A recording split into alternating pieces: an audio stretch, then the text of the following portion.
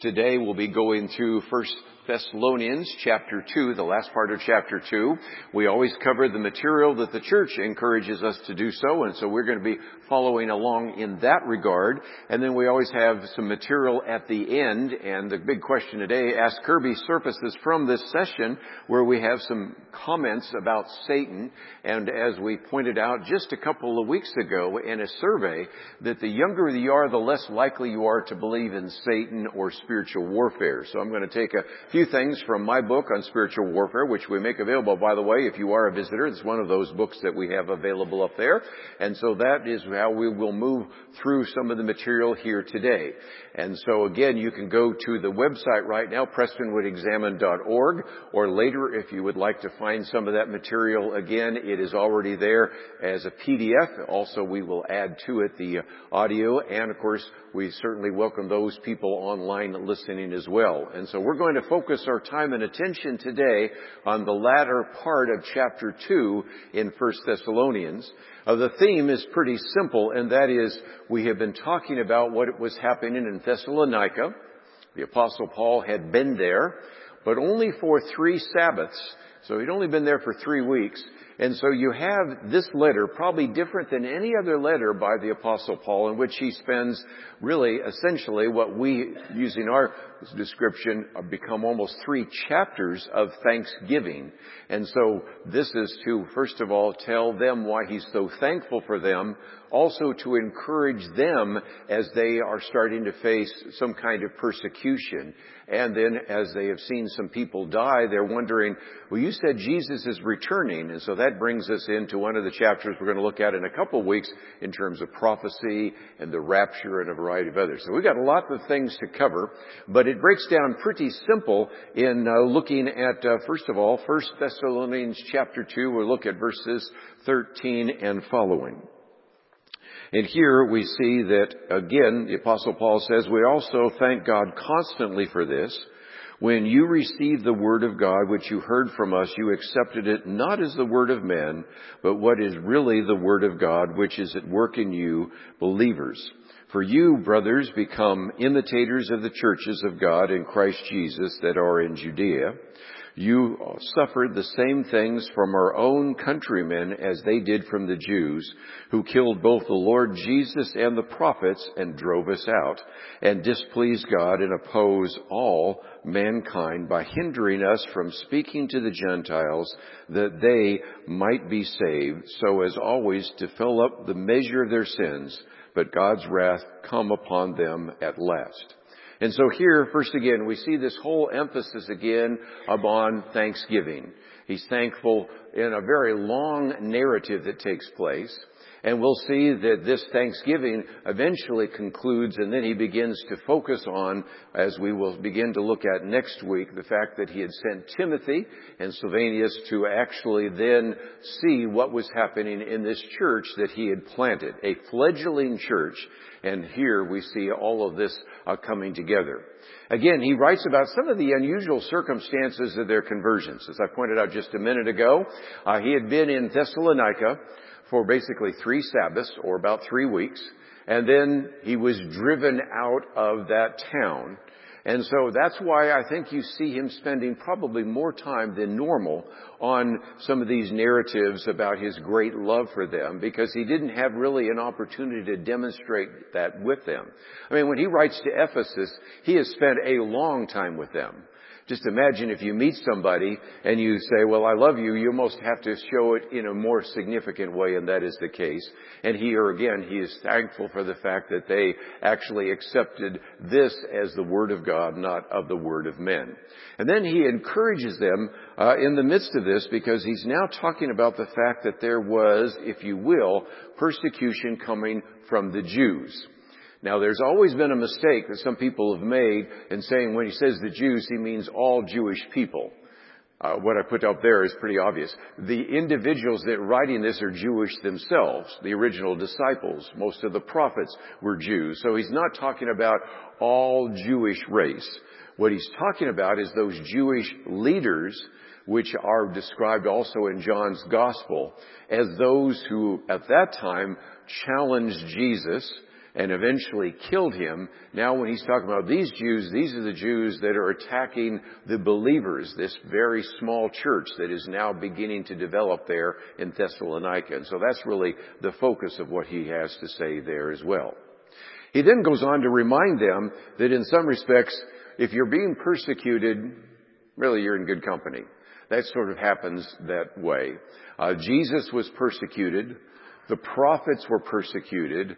Now the apostles and other believers are persecuted. So in some respects, you should expect it in many cases, especially in that hostile culture. And so I put down, if you're taking some notes, one of the things that Jesus says relatively early on in the Sermon on the Mount, and that is, blessed are you when others revile you and persecute you and utter all kinds of evil against you falsely on my account. And so I thought I might put a couple of verses up here that remind us of that. We, again, are so fortunate as believers in this country not to face persecution, at least with a capital P, as believers in other countries are. But we still face persecution maybe with a small cap P, and that is the case. And here's some other verses that if you wanted to write them down, maybe look at those or use those to encourage others. Because Jesus, as I also mentioned, not only in Matthew chapter 5, which is the Sermon on the Mount, but later on in Matthew chapter 10, I wanted to put that one up there since we've been looking at the Gospel of Matthew more recently, in which Jesus promised, you will be hated by all for my name's sake, but the one who endures to the end will be saved. So there's the great hope that we see. If you think about this, all the Old New Testament writers at one way or another talked about this. Apostle Paul in 2 Timothy talks about all who desire to live a godly life in Christ Jesus will be persecuted. And if you want to find some other verses, you see in the Gospel of John, you see this in the book of Acts. You also see this in the letter that Peter writes to those who were persecuted. And we see perhaps one of the most disturbing statements that after the apostles were whipped or flogged, it says in Acts 5 verse 41 that they were rejoicing that they counted themselves worthy to suffer dishonor for our name. For the name of Jesus, basically. And so again, you see so many examples of persecution. And here, as Paul is writing to the church in Thessalonica, he is reminding them that, yes, you are facing persecution. I want to give you hope. I want to give you encouragement. But at the same time, I also want you to understand, you're really in good company. They persecuted Jesus. They persecuted the apostles. In the past, they persecuted the various prophets. And they persecute you as well. So that's the first part about this. Verses 17 and following now, we see the rest of the chapter, in which we see now verse 17.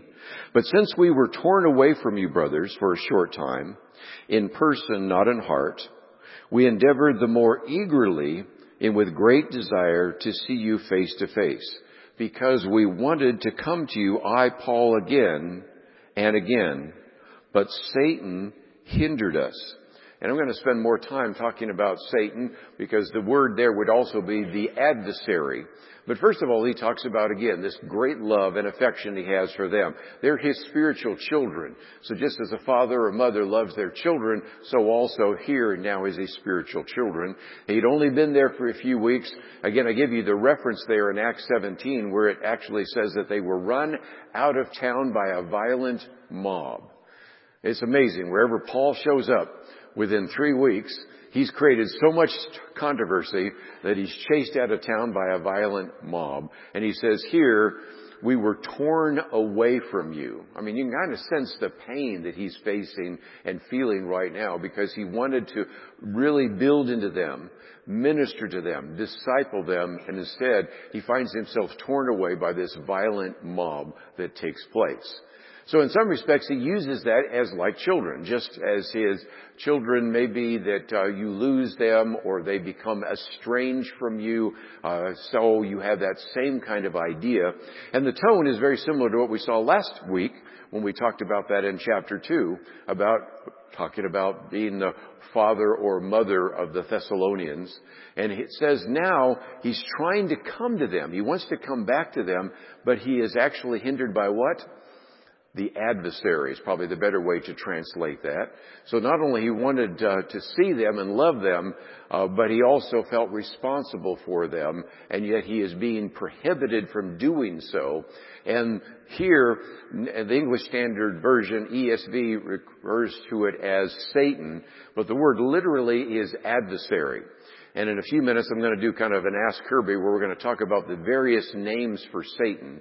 And one of the reasons we're going to do that is, as we have found in our survey, the younger you are, the less likely you are to believe in Satan or demons. And so here the word is adversary, which is actually used like as a proper noun, also the name we call the devil or Satan.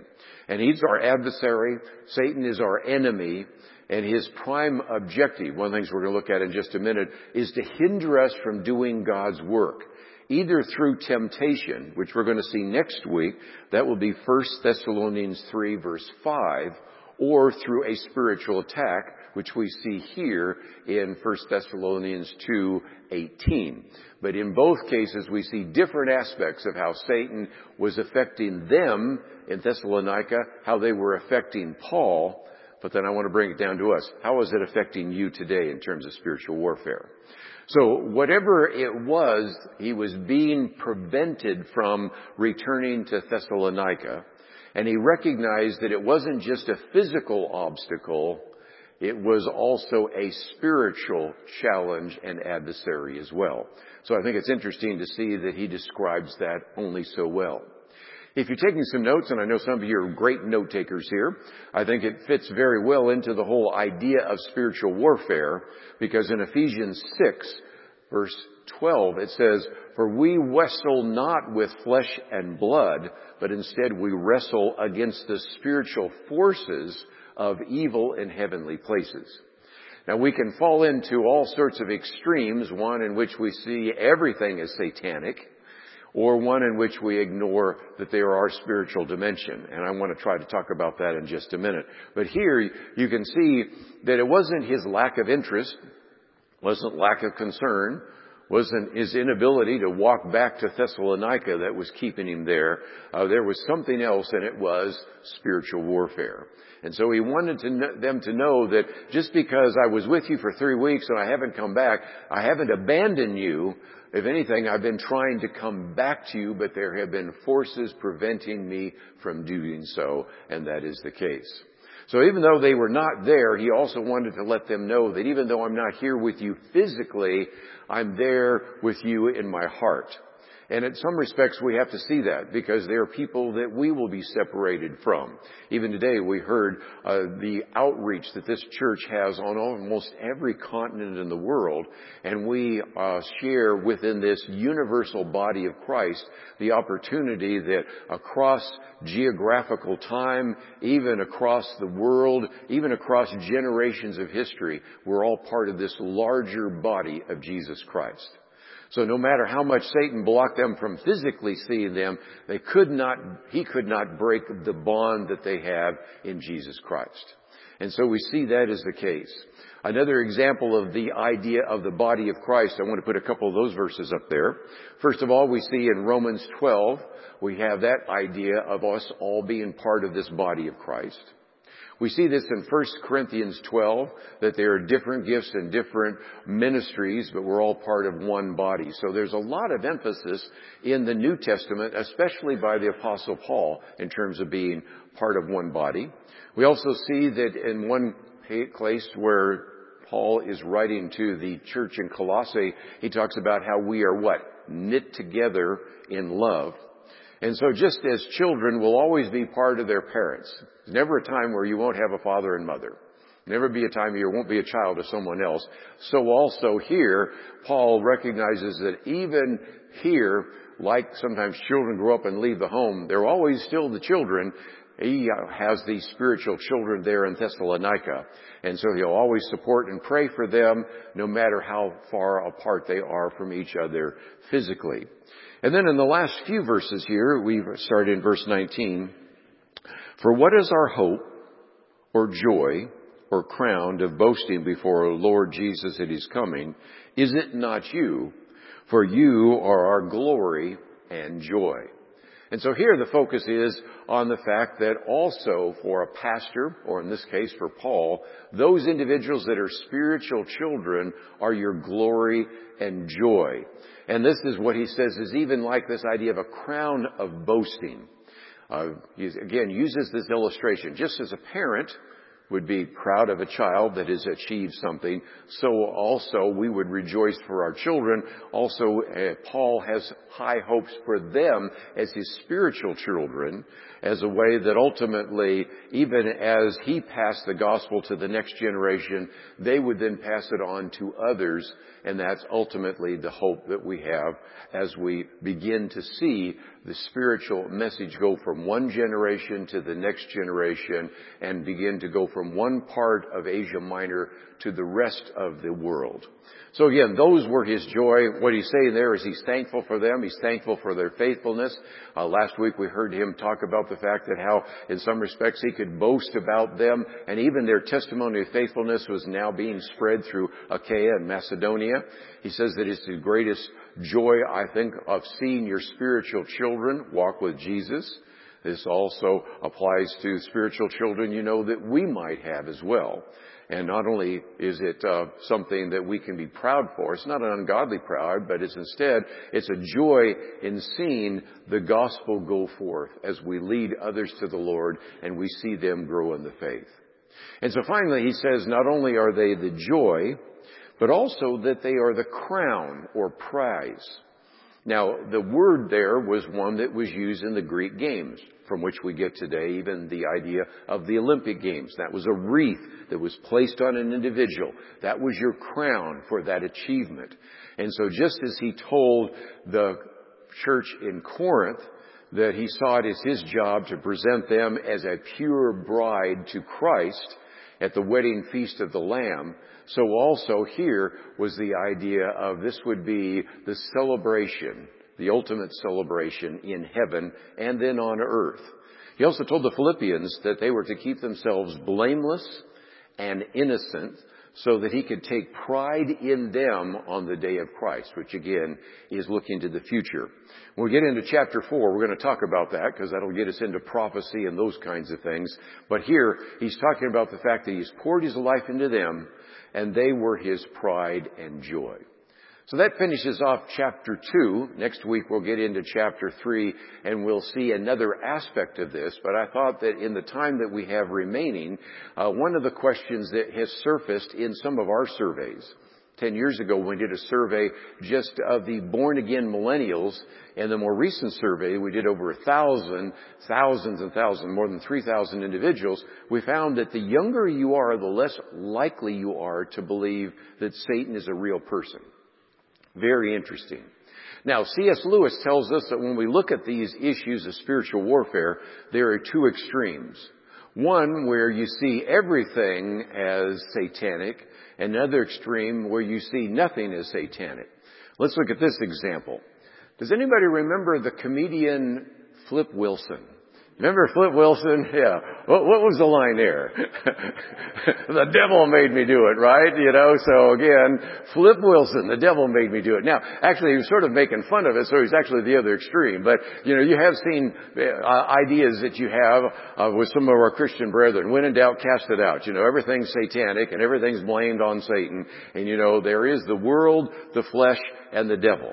Next week, we're going to talk about Satan not as an adversary, but Satan as a tempter. And so we're going to talk about temptation. How do we address temptation? Satanic temptation, but then there's all temptation from the world and the flesh. So we're going to do that next week.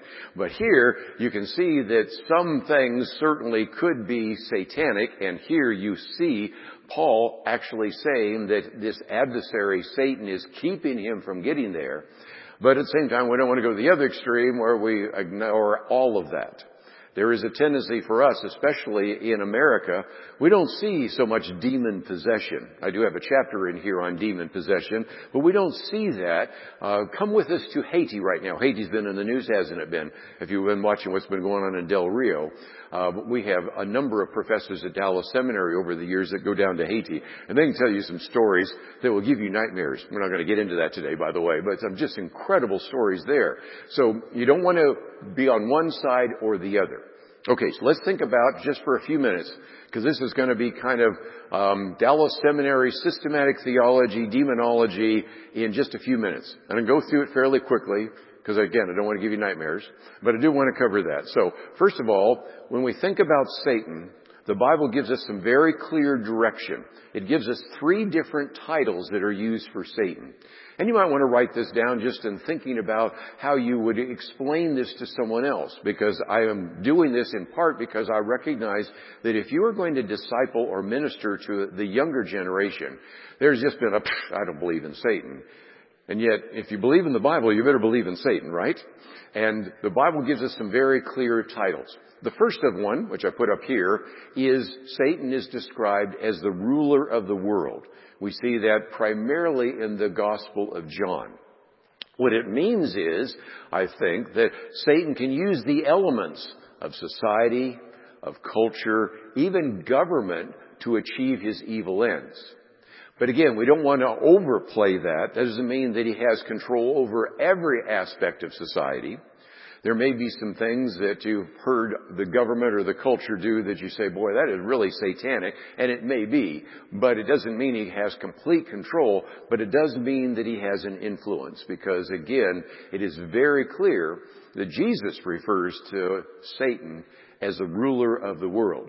By the way, it's amazing how many people say, I believe in Jesus, and I really accept what Jesus has to say, but I don't believe in Satan. Did Jesus believe in Satan? Yes, okay, that's good enough for me. I'm a C.C. Winans kind, If God says that, that's all I need to know, and there it is. And if Jesus says that's enough. Okay, ruler of the world. Second, he's also referred to not only as the ruler of the world, but what the God of the world. Now this one comes from the Apostle Paul, 2 Corinthians 4:4. We're going to come back to what that means in just a minute, because what actually Paul is explaining there is the trouble with evangelism.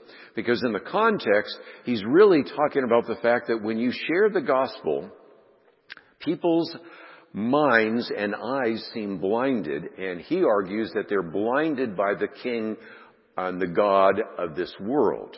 And so you have probably, if you've ever been involved in any kind of evangelism, you share the gospel. Maybe you have a tract. Maybe you give them the Roman road. Maybe you just share your own testimony. And you might as well just be talking to the wall, because they just can't even figure out what you're doing. They just seem totally blind. And I think the explanation for that we see in 2 Corinthians, the blinding of this world. Pastor Graham's already got into that a little bit, and he talks about that in his book. And by the way, I'm going to recommend his book in just a minute as well, in terms of when we look at the blindness of our Jewish believers. If you've ever tried to share the gospel with Jewish people, I mean, it is the toughest evangelistic world that you can run into. And I've shared with you before that Jews for Jesus every single year leads more Gentiles to the Lord than they lead Jews to the Lord. That just shows you what a tough witnessing that is. And so again, I think some of that is spiritual blindness, which we see in also the gospel accounts. We see it in 2 Corinthians. We also see it in the book of Romans. And again, it's the idea that he has power over kind of the religious world. And I do believe that some of these false religions show the fingerprints of Satan. So first of all, the ruler of the world, the God of the world. The last one, prince of the air. You see that as Paul is talking about this idea of spiritual warfare, and he mentions this in Ephesians 2. We get into it in more detail in Ephesians 6. But it's the idea that Satan controls kind of the thoughts of those people in this world system. Sometimes you just say, again, I just seem when I'm talking to people, I'm like, they just don't seem to get it. I'm trying to say, don't you see this out here? I'm sure you've all had this experience more recently, just having conversations about politics, religion, culture, and you go, people just don't see it because the world system is really set up against God's Word. And as a matter of fact, John, as he is writing his letter in 1 John 5:19, talks about the whole world lies in the power of the evil one. One of the reasons why we sometimes talk about the fact that there's evil in the world, because of the fallenness that we read about today in Romans chapter 8, that the earth groans in travail. We just heard Pastor Graham talk about that. And so that's why we find ourselves sometimes in the midst of spiritual warfare. Well, let's come back to this one, because actually the best translation would say that where we see the word Satan, it probably would be best translated adversary. And Satan in the Hebrew means adversary, and it's the idea that Satan is opposed to God's plans. Satan is opposed to God.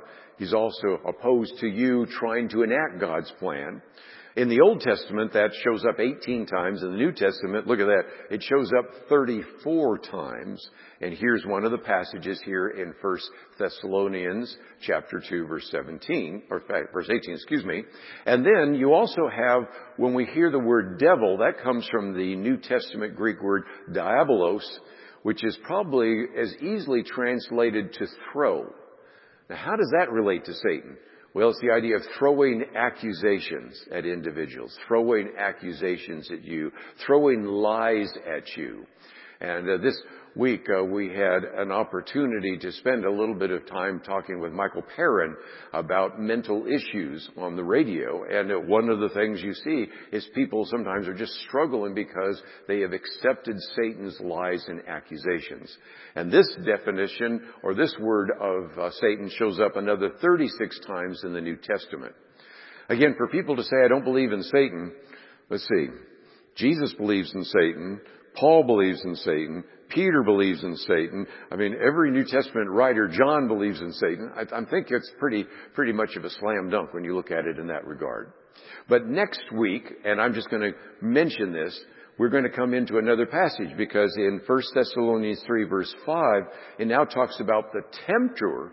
So first of all, Paul is talking about how Satan is an adversary. Next week we'll talk about how Satan is a tempter. And we see the best example of that, of course, in Matthew chapter 4, where Jesus goes into the wilderness and what happens?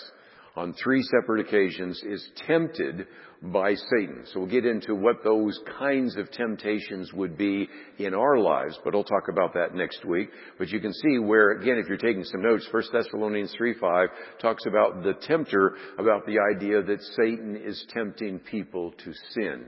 And so this week we're looking at adversary. Next week we'll look at tempter to see how that fits together. But again, the question that most people have is, okay, you've convinced me maybe Satan does exist. Well, how powerful is he? Well, the Bible gives us some indication of that as well. And it's a long list, but I put most of them on one page here. And that is, first of all, we just looked at this a minute ago, in 2 Corinthians 4:4, Satan can affect people's minds. How much? Well, we can have a little bit of debate about that, but certainly Paul tells us that Satan can blind the minds of unbelievers. So even sometimes when we pray and we share the gospel, we seem to be up against a wall. There have been some times when I've been witnessing to someone, and as they're talking back and they're telling me why they don't believe or something like that, I'm quiet. The reason I'm quiet is I'm just saying, Father, just open this individual's eyes. You know, have the scales fall out of their eyes, because my words aren't doing anything, but maybe your conviction will, because they are blind to spiritual truth. If you look at Acts chapter 5, we also see that Satan apparently can influence people's thoughts with temptations. I'll come back to that next week when we talk about temptations a little bit more. This one is, I think, a little bit interesting, that Satan can give us nightmares. You ever had a nightmare and you wonder, where in the world did this come from? Well, Job 4 seems to indicate the possibility of that. I'm not saying that that is going to affect us, but it certainly seems to have happened in that day. And also Satan can give people emotional trauma, because when we look at when Saul starts going off the deep end in 1 Samuel 16, it is blamed on Satan. So certainly there is some impact that Satan could have on a person's mind. Then, of course, we've already illustrated this. Satan can certainly hinder us. We see that in 1 Thessalonians 2, verse 18 in Paul. Or sometimes Satan can bring people into our lives to hinder us, and we have to pray that God would prevent those people that are physically hindering us. Recognize we're not warring against flesh and blood, but against principalities and spiritual darkness. And Hebrews 2 seems to indicate that Satan might have even power over death. So let's not underestimate the power of Satan, but also recognize that greater is he who is what?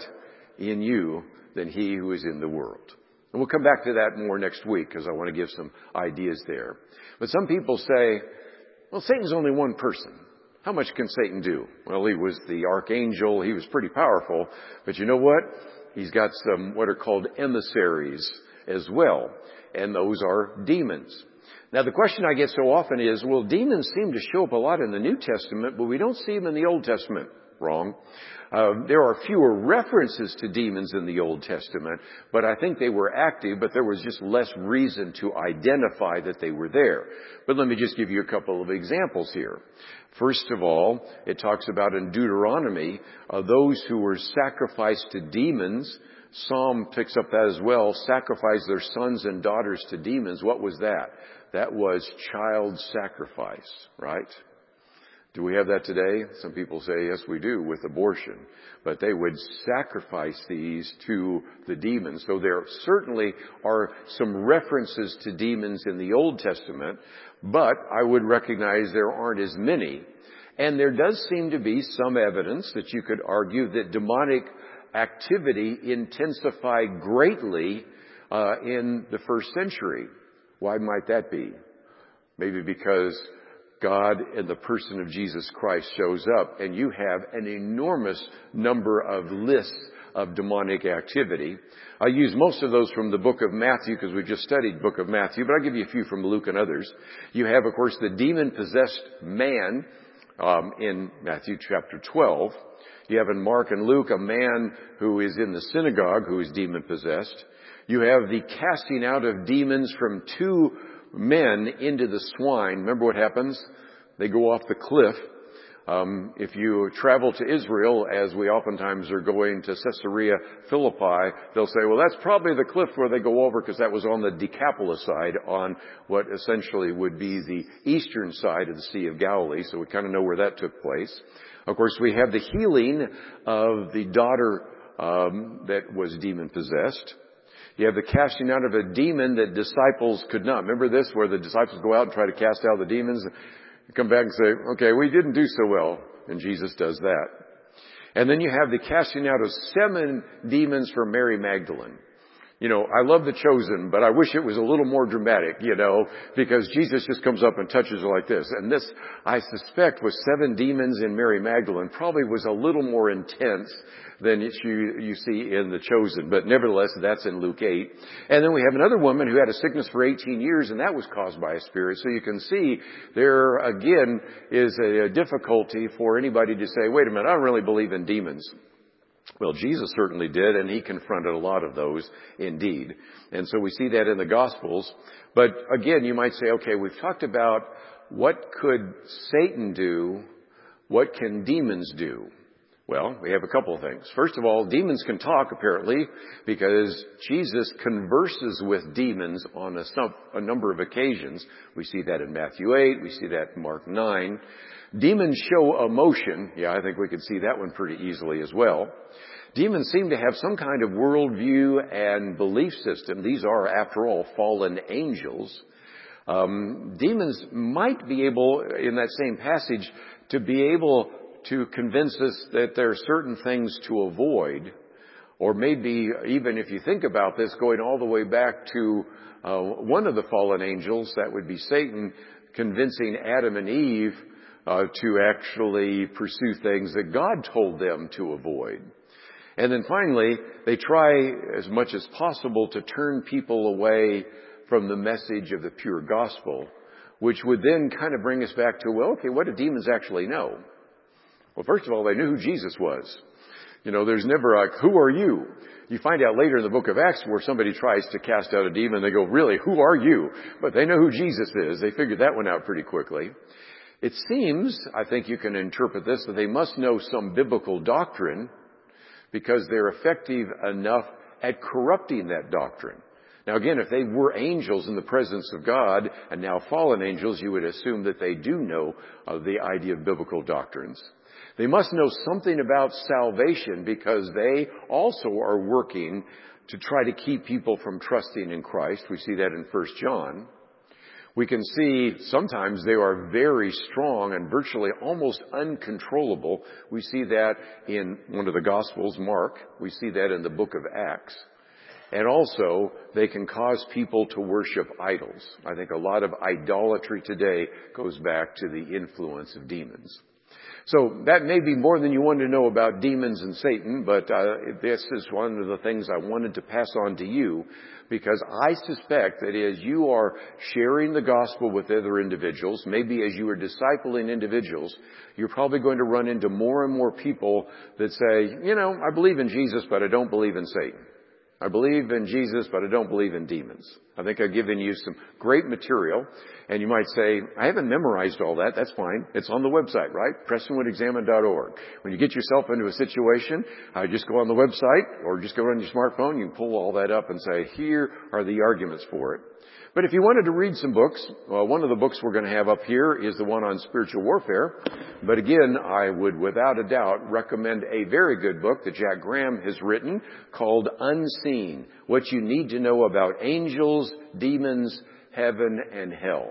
These are important issues in these latter days in which you're going to have more and more people influenced by Satan, influenced by demonic activity, living in an evil world, but nevertheless chalking all of that up to just circumstances. And I think we're going to have to recognize that just as there was a rise in demonic activity when Jesus came, I suspect there might be a rise of demonic activity as we get closer and closer to Jesus' return.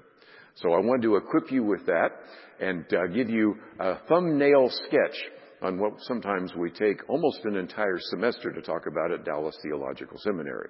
But with that, let's turn it back over to Parker.